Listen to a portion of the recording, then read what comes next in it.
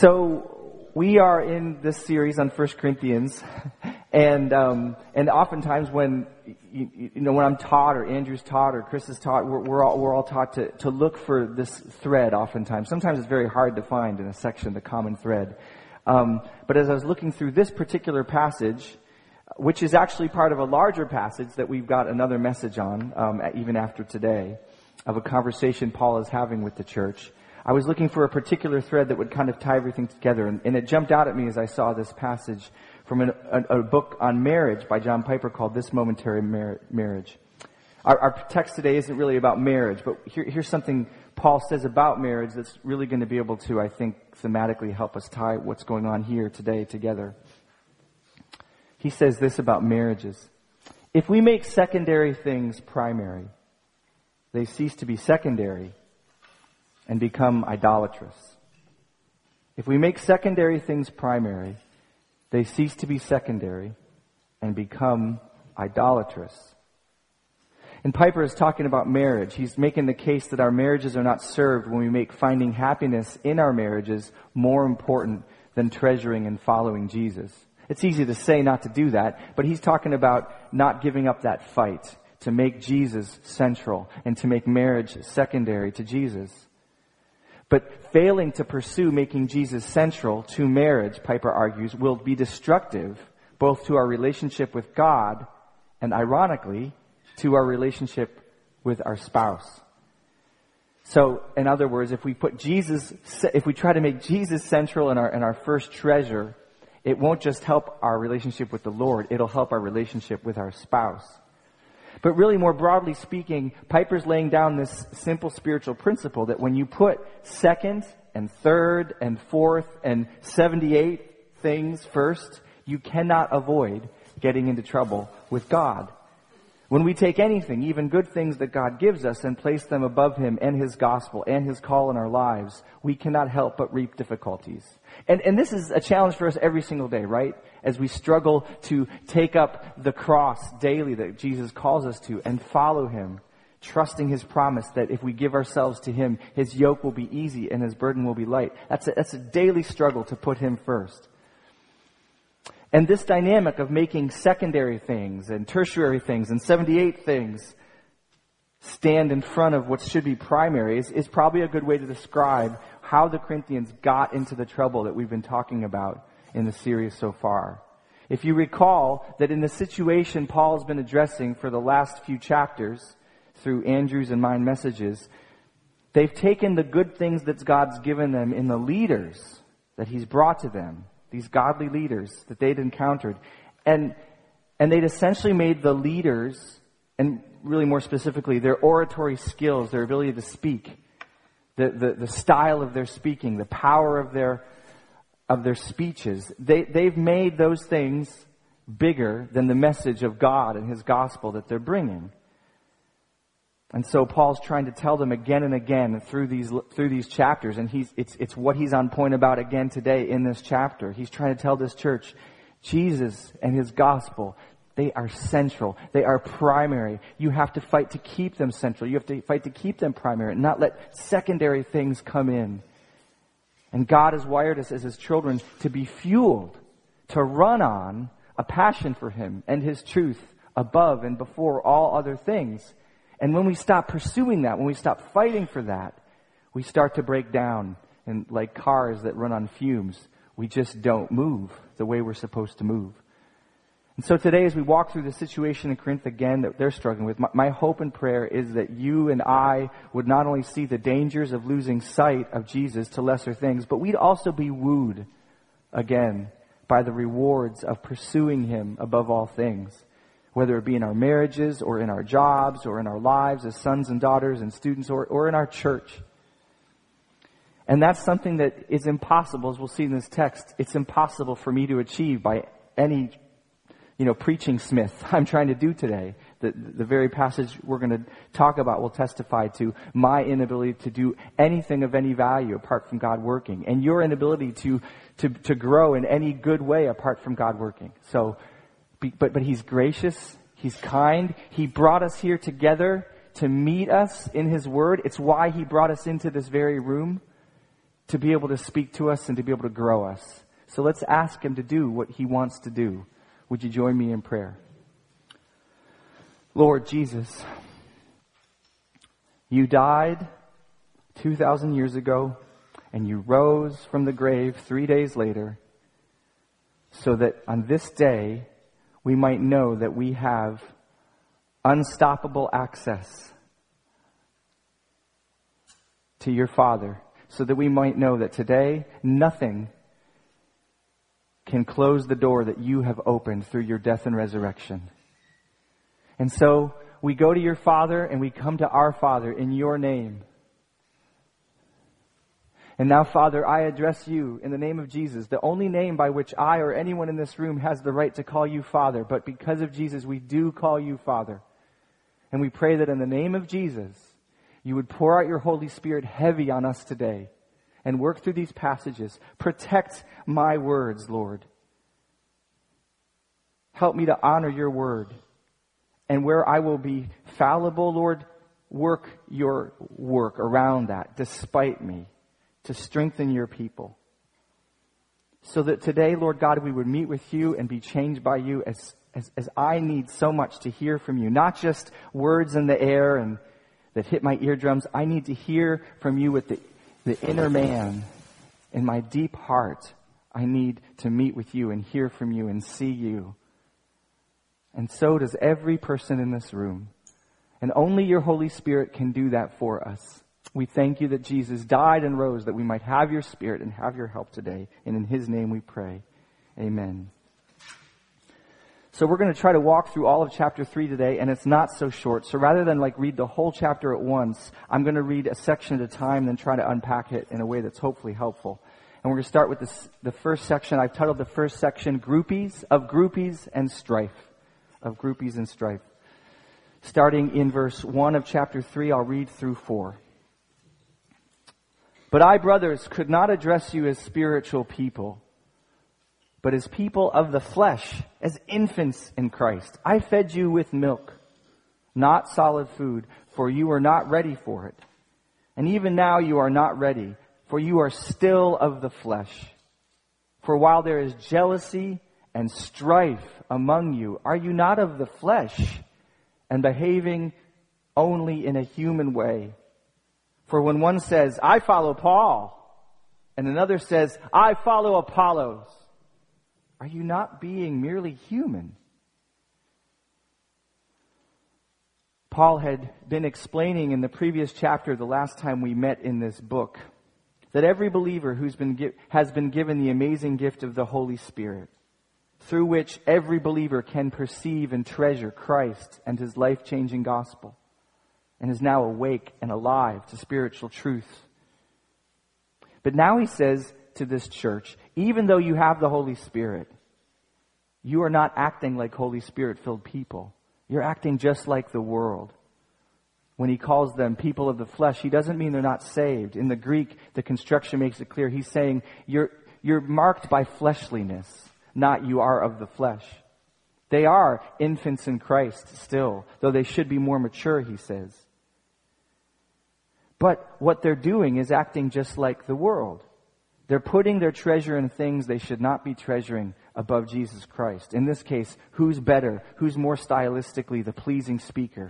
And he says to them, you're making that so central to your heart that you're biting and fighting and warring against each other.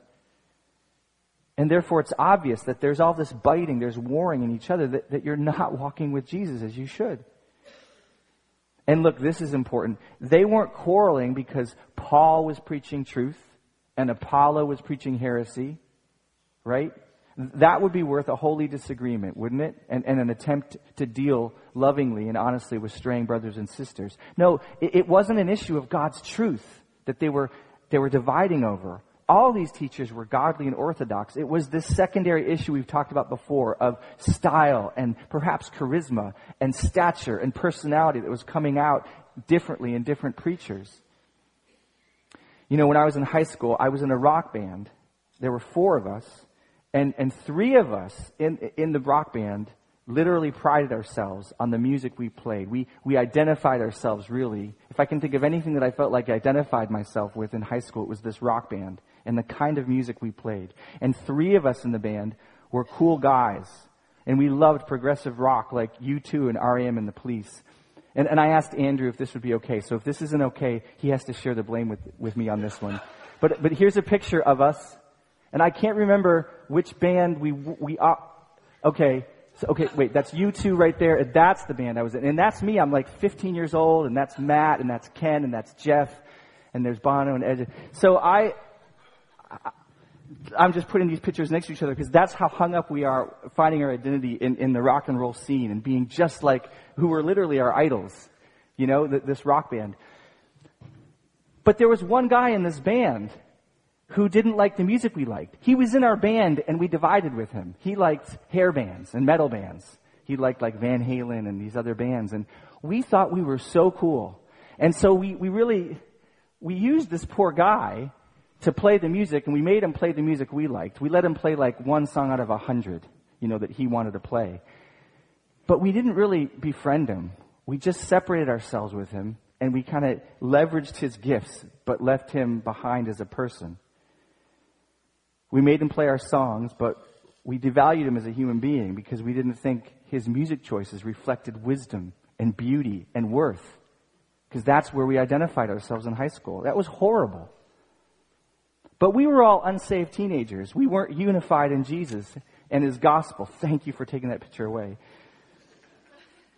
We were unified in being cool and in the right kind of music. And that's about what you'd expect from an unregenerate kid, right? To find their identity in something like music and being popular. But now, Paul's saying, that's essentially what's going on in Corinth. Paul says, you're acting just like the world. You're not finding your identity in Jesus and who He is. You're finding your identity in secondary things. Styles of speakers and their great stature and their great popularity is becoming your identifying marker. There's nothing wrong necessarily with having a good speaking power. We talked about Paul's ability to speak like the best of them last time when it was useful for the gospel. But they'd taken this secondary thing and they'd made it primary. And it had displaced Jesus and His gospel in their lives. And Paul's just saying you should know better. You're acting just like the world. And what's worse, you should know better. The world can't do better, but you can because of Jesus. So as I was trying to figure out in my heart what was the application, it came to me that we just need to understand and treasure as a church that we have a unity in Jesus that is bigger than anything that might separate us. Jesus has purchased us. He has given us His one Spirit. And that has to look like something here. But like Corinth, we're tempted to put secondary things in between our unity in Christ. Now, how might you be tempted in your life to separate yourselves from those that Jesus has made you one with? By secondary things. If you're younger in here and you're a teen, like I was one day, long, long ago, it might be the clothes you wear. It might be how good looking or popular you think you are, you think your peers are. Or you might be afraid of those things because you don't think your clothes are cool. You don't think you're very good looking. And so you mark yourself off either in pride because you identify with those things, or you kind of despise yourself because you don't have those things the way you want.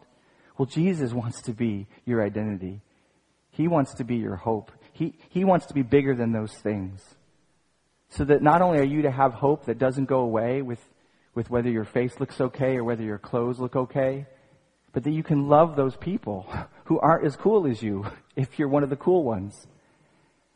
There are other things that involve all of us, right? Maybe it's personality.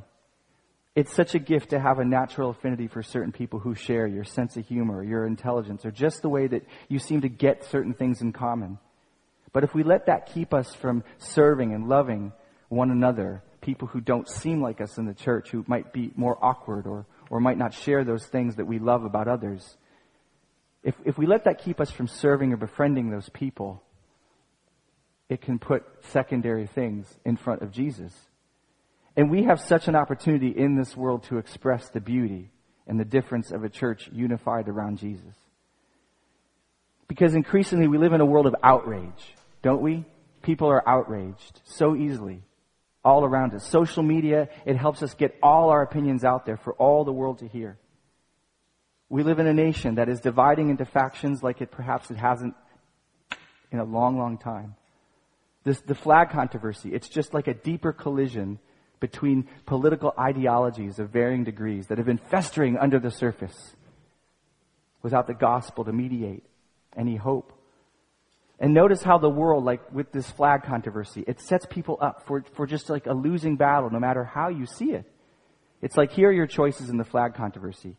If you kneel, you dishonor veterans and their sacrifice. If you stand, you don't care about racial injustice. Right? Like, those are your choices. You either don't care about veterans or you don't care about racism.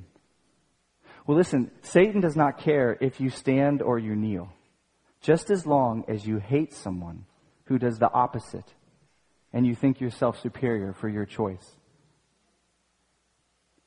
And he can do the same thing in the church. In Revelation, he's called the accuser of the brethren, who accuses us night and day before the Father.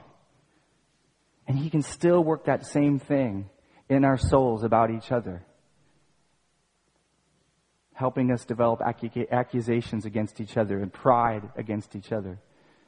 But while the enemy of our souls wants to divide us for the love of strife, Spirit-filled people are able to love each other through complex issues. They should be able to see the folly and boasting in their own superior position, and they should be able to see the beauty in expressing Jesus' love and seeking to listen, understand, and care for the other person for the sake of the gospel. We should recognize that, as Paul did, where there's strife, where there's jealousy, where there's division, something is seriously wrong, regardless of where we stand on the issues. We might have disagreements, we might need to share concerns, but we're called to plead with God's grace so that we can engage these things in a way that testifies to our own need for God's forgiveness and our own desire to be forgiving people. Recently, there's an article on marriage and desiring God, and I loved what it said. It was this guy saying that as he thought about 10 years of marriage, he considered the biggest issues for him in marriage, the biggest texts for him in marriage weren't the texts on headship and submission or roles, though those are imperative texts, they're essential texts. It was this text from Ephesians 4 that really, really got him. Do not grieve the Holy Spirit of God, by whom you were sealed for the day of redemption. Let all bitterness and wrath and anger and clamor and slander be put away from you, along with all malice. And this was the one that gripped his heart. Be kind to one another, tender-hearted, forgiving one another, as God in Christ forgave you. And that passage has just been, I feel like that word tender-hearted has been fighting in my heart for a long time. And as I've processed through things in my life, things in the church, things in my family, I think there's nothing I wish for more than being able to deal with difficulties and challenging situations and relationships. There's nothing I could wish more for than to be able to have a tender heart when it's difficult to have a tender heart. And there's nothing I'm more glad about when I look back over challenges and relationships than when God's grace has allowed me to, in spite of a difficult situation, have a tender heart.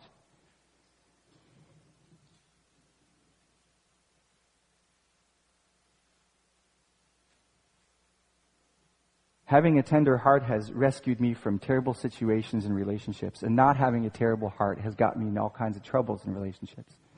And I think that's true for all of us, wherever it is, in your homes, at work, at school, in this church. There's something about tenderness that I think is so beautiful. No one deserves tenderness. We all deserve justice. And if we know our Bibles, we know that justice means we deserve punishment. We deserve wrath. We deserve separation from God and hell for eternity. The Bible says in Ephesians 2 that we're children of wrath. No one deserves tenderness. Nobody you know in your family, in this church, deserves tenderness. And do you know what else? No one can survive without tenderness. Nobody can make it. Life doesn't work. Nobody deserves mercy. It's not something that we should get. We should get justice and punishment. No one can survive without mercy. Not from God, and we need it from each other. Coming back to the text, Paul seeks to help this dividing church by showing just how secondary the issues that are dividing them really are when compared to the primary issue of Jesus Christ. He goes on, he's going to really highlight what's primary and really try to help them see what should be secondary in their minds. Verse 5 through verse 9. What then is Apollo? What is Paul? Servants through whom you believed, as the Lord assigned to each. I planted, Apollo watered, but God gave the growth.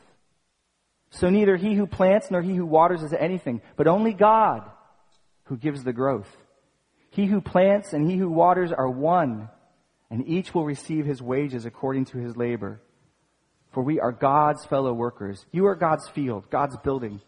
Paul is saying, why are you getting so wrapped up in these teachings? In these teachers' personalities and their styles and their charismas? You're missing the only one who matters. It's so ridiculous. And using an agricultural analogy of farming and growth, he explains, whatever these teachers did for you, whatever I did for you, if it's truly any good, it all comes from one place, your faithful God. Paul means this so deeply, he says, in a sense, the human leader is nothing. Nothing. God is everything. Now, this doesn't mean Paul doesn't value church leadership. No, in every church, and in Acts, we see Paul going from church to church or telling others to go to church and church, Timothy and Titus, and set up elder teams in every church. He really cared about leadership. He instructed Timothy to lead the church, and he told Timothy to do it with all authority of God's word. He told Timothy, don't let older folks look down on you because you're so young. It can be uncomfortable for preachers to note this, but in several places in the Bible, the scriptures call members to honor their leaders, to follow their leadership as long as it honors the Lord. But Paul, so he's not trashing leadership. But what he is saying is, don't dare confuse the imperfect, fallible means with the perfect, infallible source. That's just moving towards idolatry. Don't confuse the genius artist that God is with the simple, crude instruments he uses in people. That's foolishness. Don't make what is secondary your leader's primary, God and Jesus. The best pastor, the best elder in history, the best small group leader, the best women's Bible study leader you've ever had is simply an imperfect, broken vessel for a perfect God to use, if he chooses. God has ever, always, and only been the only sole source of all your spiritual progress. He might use John Piper. He's used John Piper in my life a lot, but he doesn't need John Piper. I mean, it's amazing when sometimes I think about how hung up I can get on certain people like John Piper. I spent many, many years being born again and growing as a Christian before I'd read one of John Piper's words. Can you believe it? God had other people to use. He had his Holy Spirit. He used Charles Stanley. He used Tony Evans. He used my best friend Ken in that rock band with me, the one with the sunglasses, to lead me to Jesus. But it was him. It was always ever and only him, right? So Paul is saying to you and to me, don't put your hope in people, the hope that only God deserves. I remember realizing this in the most humbling way as a pastor when I was at my last church in Virginia Beach. I mentioned this at the care group leaders meeting last week. Some of you guys, this is old news too, but I was back there with Jen for a visit during a year away in study. So I was at Pastor's College here in Gaithersburg. We were back at that church just to spend some time there and just to spend a weekend there back at our home church. And it looked, at that point, we knew that we were very unlikely going to be able to return to that church. We were going to have to go somewhere else. And I looked at all of these folks. I was leading the singles ministry. I had been leading the singles ministry. I looked at all these people that I just loved and I poured into and I served and I said, Lord, how can it be that you would take me from these people? I love these people. I've cared for them. And it was just as if God said right back to me in his tender but fatherly, strong way, Albert, do you think I need you? I looked at there was a beautiful big sanctuary, awesome church, awesome stage, all these people, they were young and cool and hip, and I was like, they liked me, and the singles ministry was really grooving, and God's just like, I don't need you. I'm not going to bring you back here. It was really humbling. Every pastor, every small group leader is very expendable. Jesus is not. And if I could for a moment, I think this has some bearing for our present challenge as a church. So we're seeing more change in our elder team as Andrew steps off in a few weeks and we potentially seek a new pastor here. Andrew is my best friend here, and he is one of the most faithful men of God I've ever met. But I have to remember, and you have to remember, while he may be stepping off our team, and Andrew would be the first person to tell you this, Jesus is not.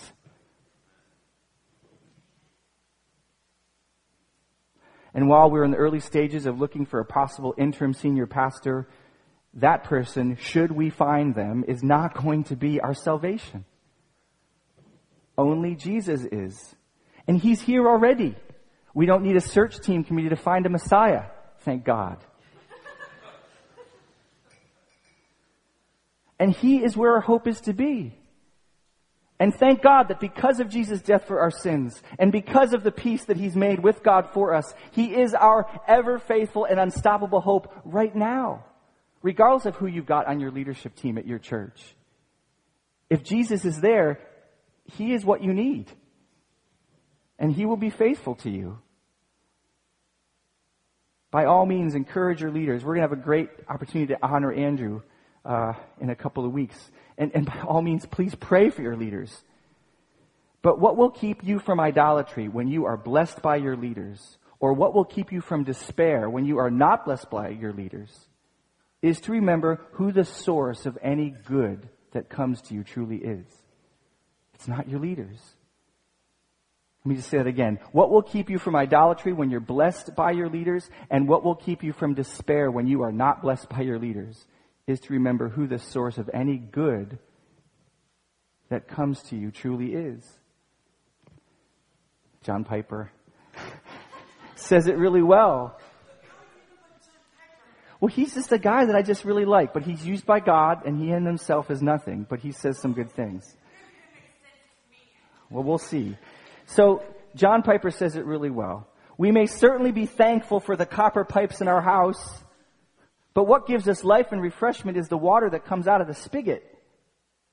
The waiter may be courteous and winsome, or crabby and inattentive. But if the food gives life and joy, that ultimately is what counts.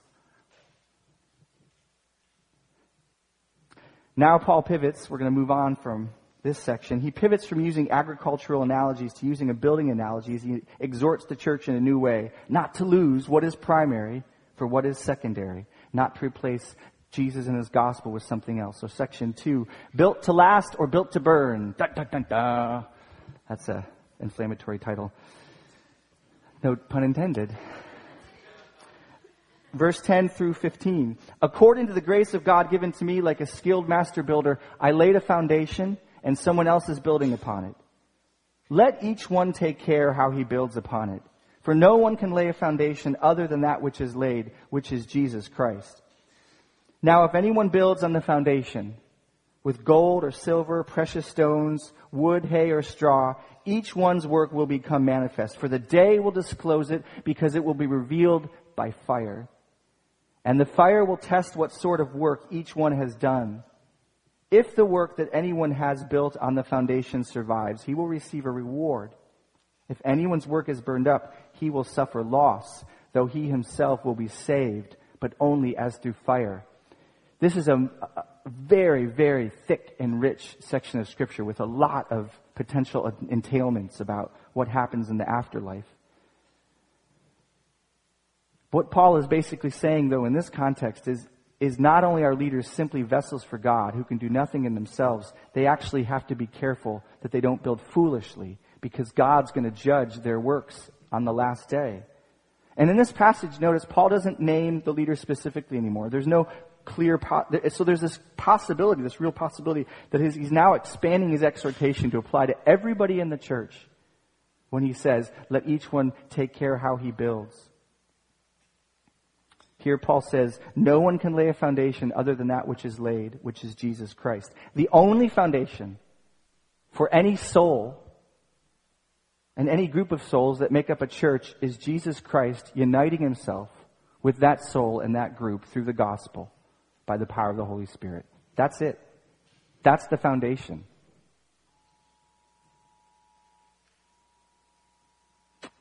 Flooding alert? Amber alert?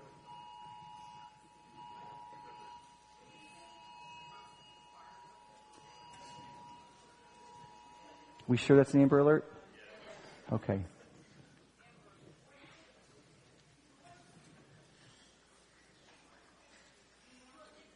Well, let's just take a second to pray.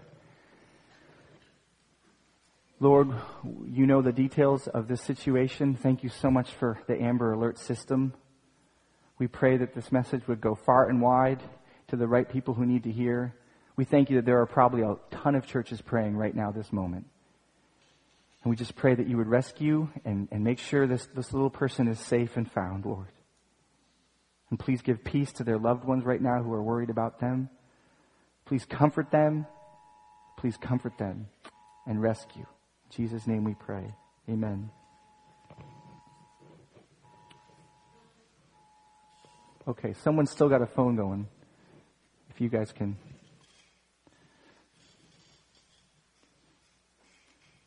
So, as we were saying, the only foundation for any soul and any church of souls is Jesus Christ, uniting himself with that group through the gospel and by the power of the Holy Spirit.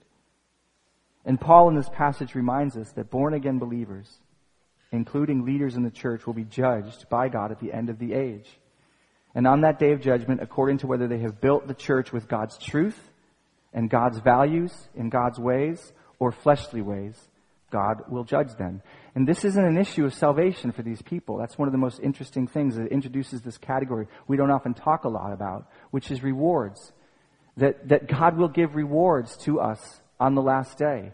And some of us, because of the way we've lived and the way we've been faithful, we will have more rewards than other people. And I wish I could tell you this isn't in the Bible, but it's very much in the Bible. There are going to be different rewards according to how we've stewarded the gifts he's given us and the opportunities he's given us. And it's not an issue of salvation. He says even the person who has no rewards because all they've done is lived after they've been a believer, they've built with hay and stubble, which are symbols for building with not godly things, not things that last, on top of the foundation of Christ. They'll still be saved, he says, but as through fire. That means as through this testing, like running from a building.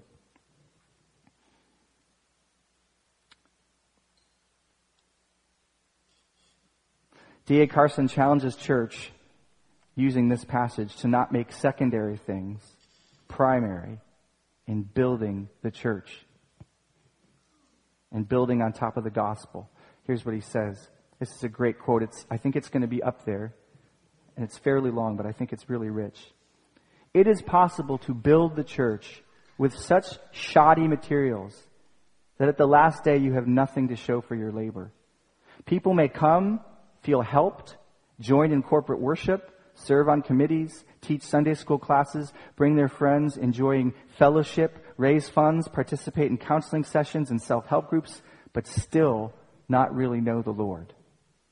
If the church is being built with large portions of charm, personality, easy oratory, positive thinking, managerial skills, powerful and emotional experiences, and people smarts, but without the repeated, passionate, Spirit-anointed proclamation of Jesus Christ and Him crucified, we may be winning more adherents than converts. Adherents should say adherents. Just people who like us. People who sign up for the football team that we sign up for. Rather than people who are regenerated. And just so we don't misunderstand, Carson goes on, not for a moment am I suggesting that, say, managerial skills are unnecessary. Oh, they are necessary. Or that basic people skills are merely optional. But the fundamental, non-negotiable, that without which the church is no longer the church, is the gospel. God's folly. Jesus Christ and Him crucified.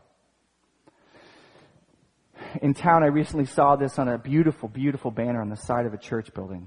And I'm not trying to pick on this church, but I just think it illustrates this point really well. And the banner said this: "Be the church. Be the church." And here's what followed: "Protect the environment." Wait a second. That's a good thing, right? Depending on what that can mean. "Care for the poor." Who's going to argue with that? "Embrace diversity." If it means love all people, we don't necessarily tolerate all things. We don't know what all goes into that, but certainly racial diversity should be absolutely embraced. Oh, reject racism. Right? I want to do that. Forgive often. Well, we all want to forgive often. Love God. First commandment. Fight for the powerless. Care for the weak and the poor. Share earthly and spiritual resources and enjoy this life. That was the church. That's how you be the church on that banner. There's certainly good in all these ideas. But folks, if the authors of that statement are contending that that is a complete description of the church, that is a nice sounding damnable lie. What is tragically and heretically missing in that description is the most important element of what it means to be a church: Jesus Christ and Him crucified. If that banner represents a church, then no one will ever be saved from hell through it. Because the offense of the cross of Christ has been erased from its DNA. If that is a church, then the Holy Spirit cannot bring resurrection life through it. Because the resurrection of life of Christ will never be proclaimed. Rather, they will be ashamed of the resurrection of Christ. And it is through the proclamation of the gospel of Jesus Christ and all that it entails that a church is born. And it is through holding on to this gospel with all of its comforts and with all of its calls upon our lives that a church survives. The church of Jesus Christ is built on and sustained by the truth of Jesus Christ, whose body and blood has been offered for the sins of mankind and for that church. The church is built on the truth that He has risen from the dead on the third day, so that His Holy Spirit would come into our lives and make us new with that same resurrection life. So that by His power we might not live for ourselves, but by Him who gave Himself for us. So, listen, I hope, don't hear what I'm not saying. I hope that we get our own building someday. I really do. I know our setup crew really does. I know many families really do. But if we never get a building, we can still build His church.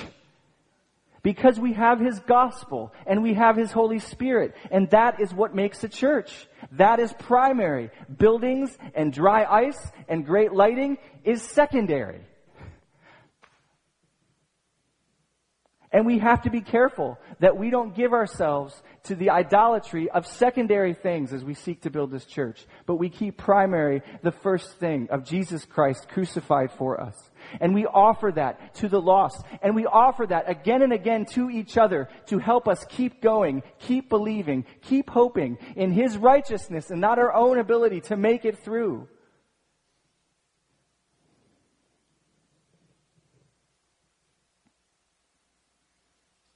A concrete building with nice windows, offices, a beautiful digital soundboard. Glenn, would you like a digital soundboard? I would. Sunday school classes that we don't have to set up. Sunday school, could you imagine? Ministry that could happen there. Children's ministry classrooms we don't have to redo. That would be fabulous. That is completely secondary to what makes a church and to what allows the gospel to thrive. And if we make secondary things primary and we lose hold of what is primary, which is Jesus Christ given for you so that you could be forgiven and that so you could be a forgiver, that message that you are forgiven to be a forgiver is pouring out of your heart. That's what makes a church. We were planted by Covenant Life Church, 10 years ago, 11 years ago. Covenant Life Church was started in 1981, Deb? They had no building, right? They had a school. They had to do all the stuff that we have to do.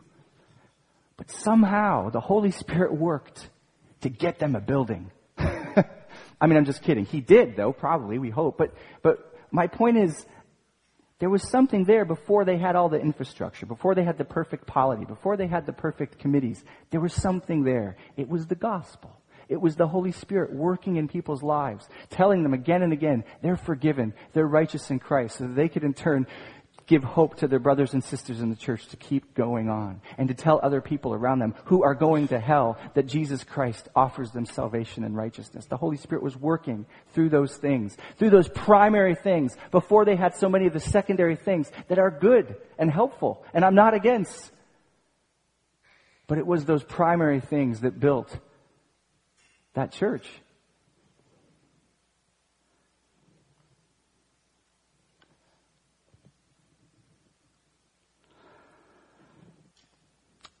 Last section, the temple of God. Do you not know that you are God's temple and that God's Spirit dwells in you? If anyone destroys God's temple, God will destroy him. For God's temple is holy, and you are that temple.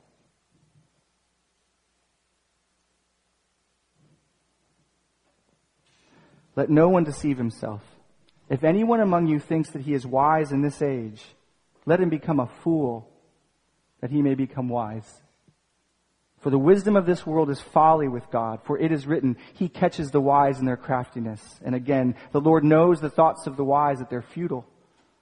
So let no one boast in men. For all things are yours, whether Paul or Apollo or Cephas or the world or life or death or the present or the future, all are yours, and you are Christ's, and Christ is God's. Paul is proclaiming the astounding and beautiful truth of what we are, whether we have a digital soundboard in a building or not. Concrete buildings are not the buildings he's talking about. He's saying, you people, gather together in the name of Jesus, seeking to serve one another in the name of Jesus, believing in Jesus, you are God's temple. That's God's temple. That's the temple God cares about. That's the building God cares about. And speaking to these factions earlier that we started with, and he's been speaking to the whole, he's basically just saying to them, if you keep putting your hope in these little groups that you have, these little idols of these different leaders, Apollos and Paul and Cephas, this secondary thing of speaking and oratory skills, he's saying you're just going to keep dividing each other. You're just going to keep biting and devouring each other. And God's not going to stand for that, he says. So he gives this warning. God will answer that. He will destroy those who destroy God's people.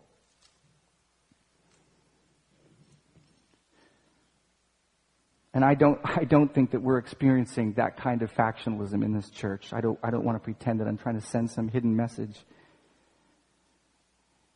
We have disagreements here, but I don't believe that. I believe there's a lot of attempts in our church for people who are trying to do the best they can to see what's right. And we're having discussions and disagreements about that. But I don't think there's this surplus of attempts to factionalize us.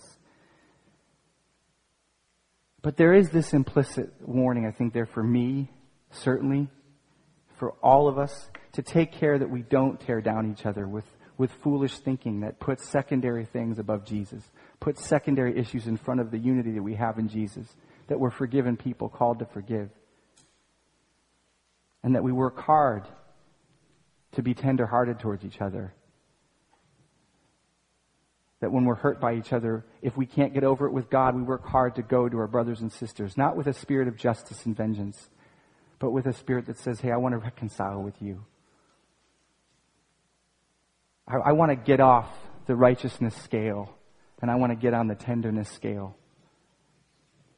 God's already done the righteousness, justice stuff on the cross. I don't need to be doing that with my brothers and sisters. We don't need to be doing that with each other, trying to get our justice and our righteousness out of each other. Jesus took care of that. He wants us to be tender-hearted now, forgiving each other, working towards forgiveness. That's what he's calling me to do, and to stop being on the righteousness train. And I need a lot of help from God to do that, because I'm given to I was talking with Greg this week. It's like, in a nice way, Albert, you have a prophetic gift. You know, prophetic people are concerned for God's righteous and holy things. And that's true. Many people are wired like that.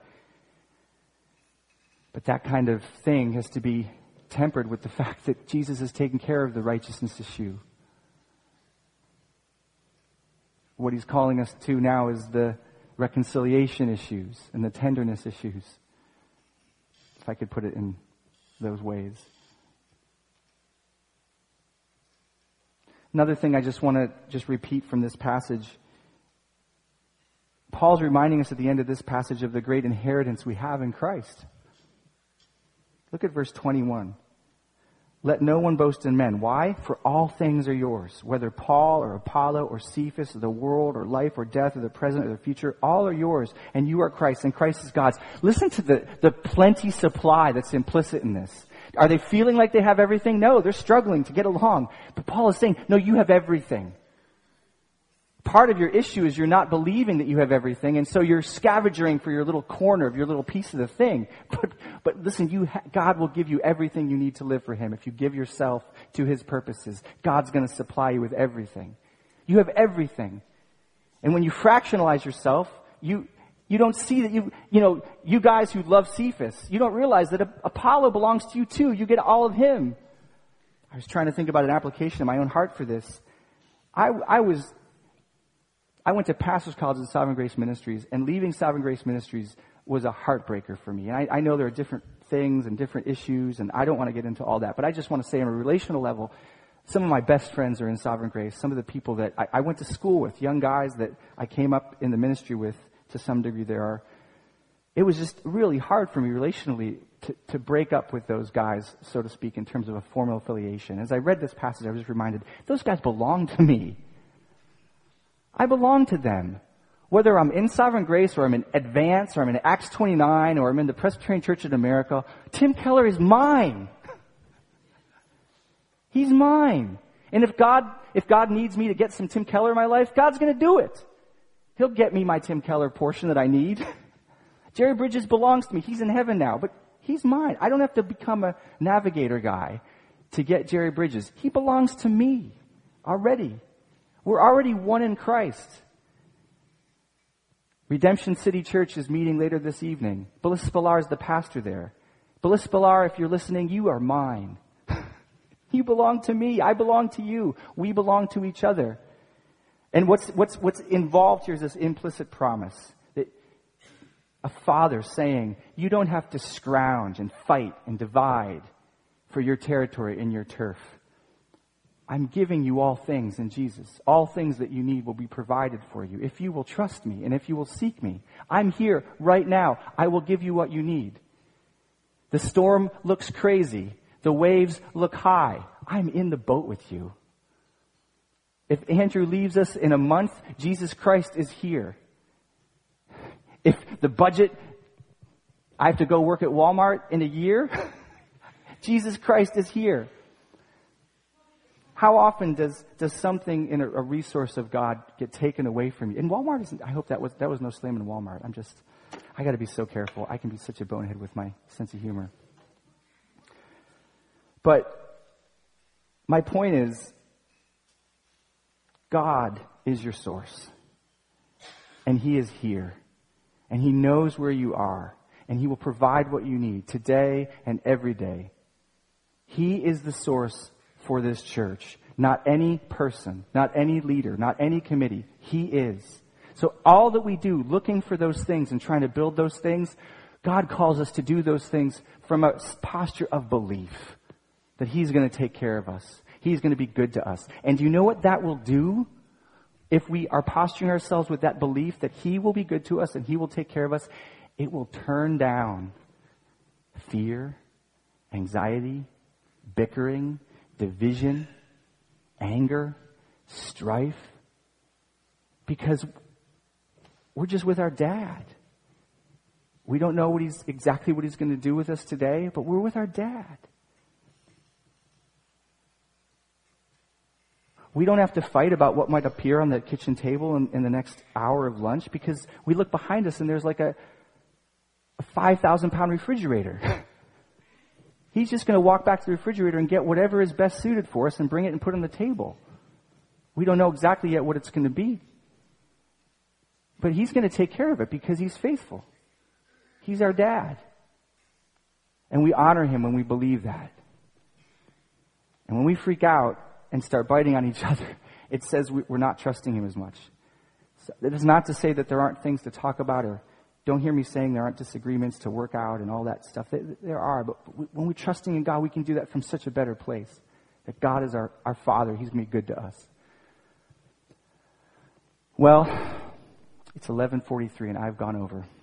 So let's pray and then we'll just dismiss because we got to relieve those. Debbie is saying no. Why don't we ask the band to come up, and then whoever can stay can just stay and worship, and whoever needs to get their kids from CM, please feel free to do that. I'm going to pray for us real quick. Lord, please have mercy on me for going over. I just pray, Lord God, that you bless the rest of our day today. I pray that you bless these words to the hearts of your people, to my heart. Lord, do the work that only you can do, that I cannot do, and I leave it to you. In Jesus' name I pray. Amen. Amen.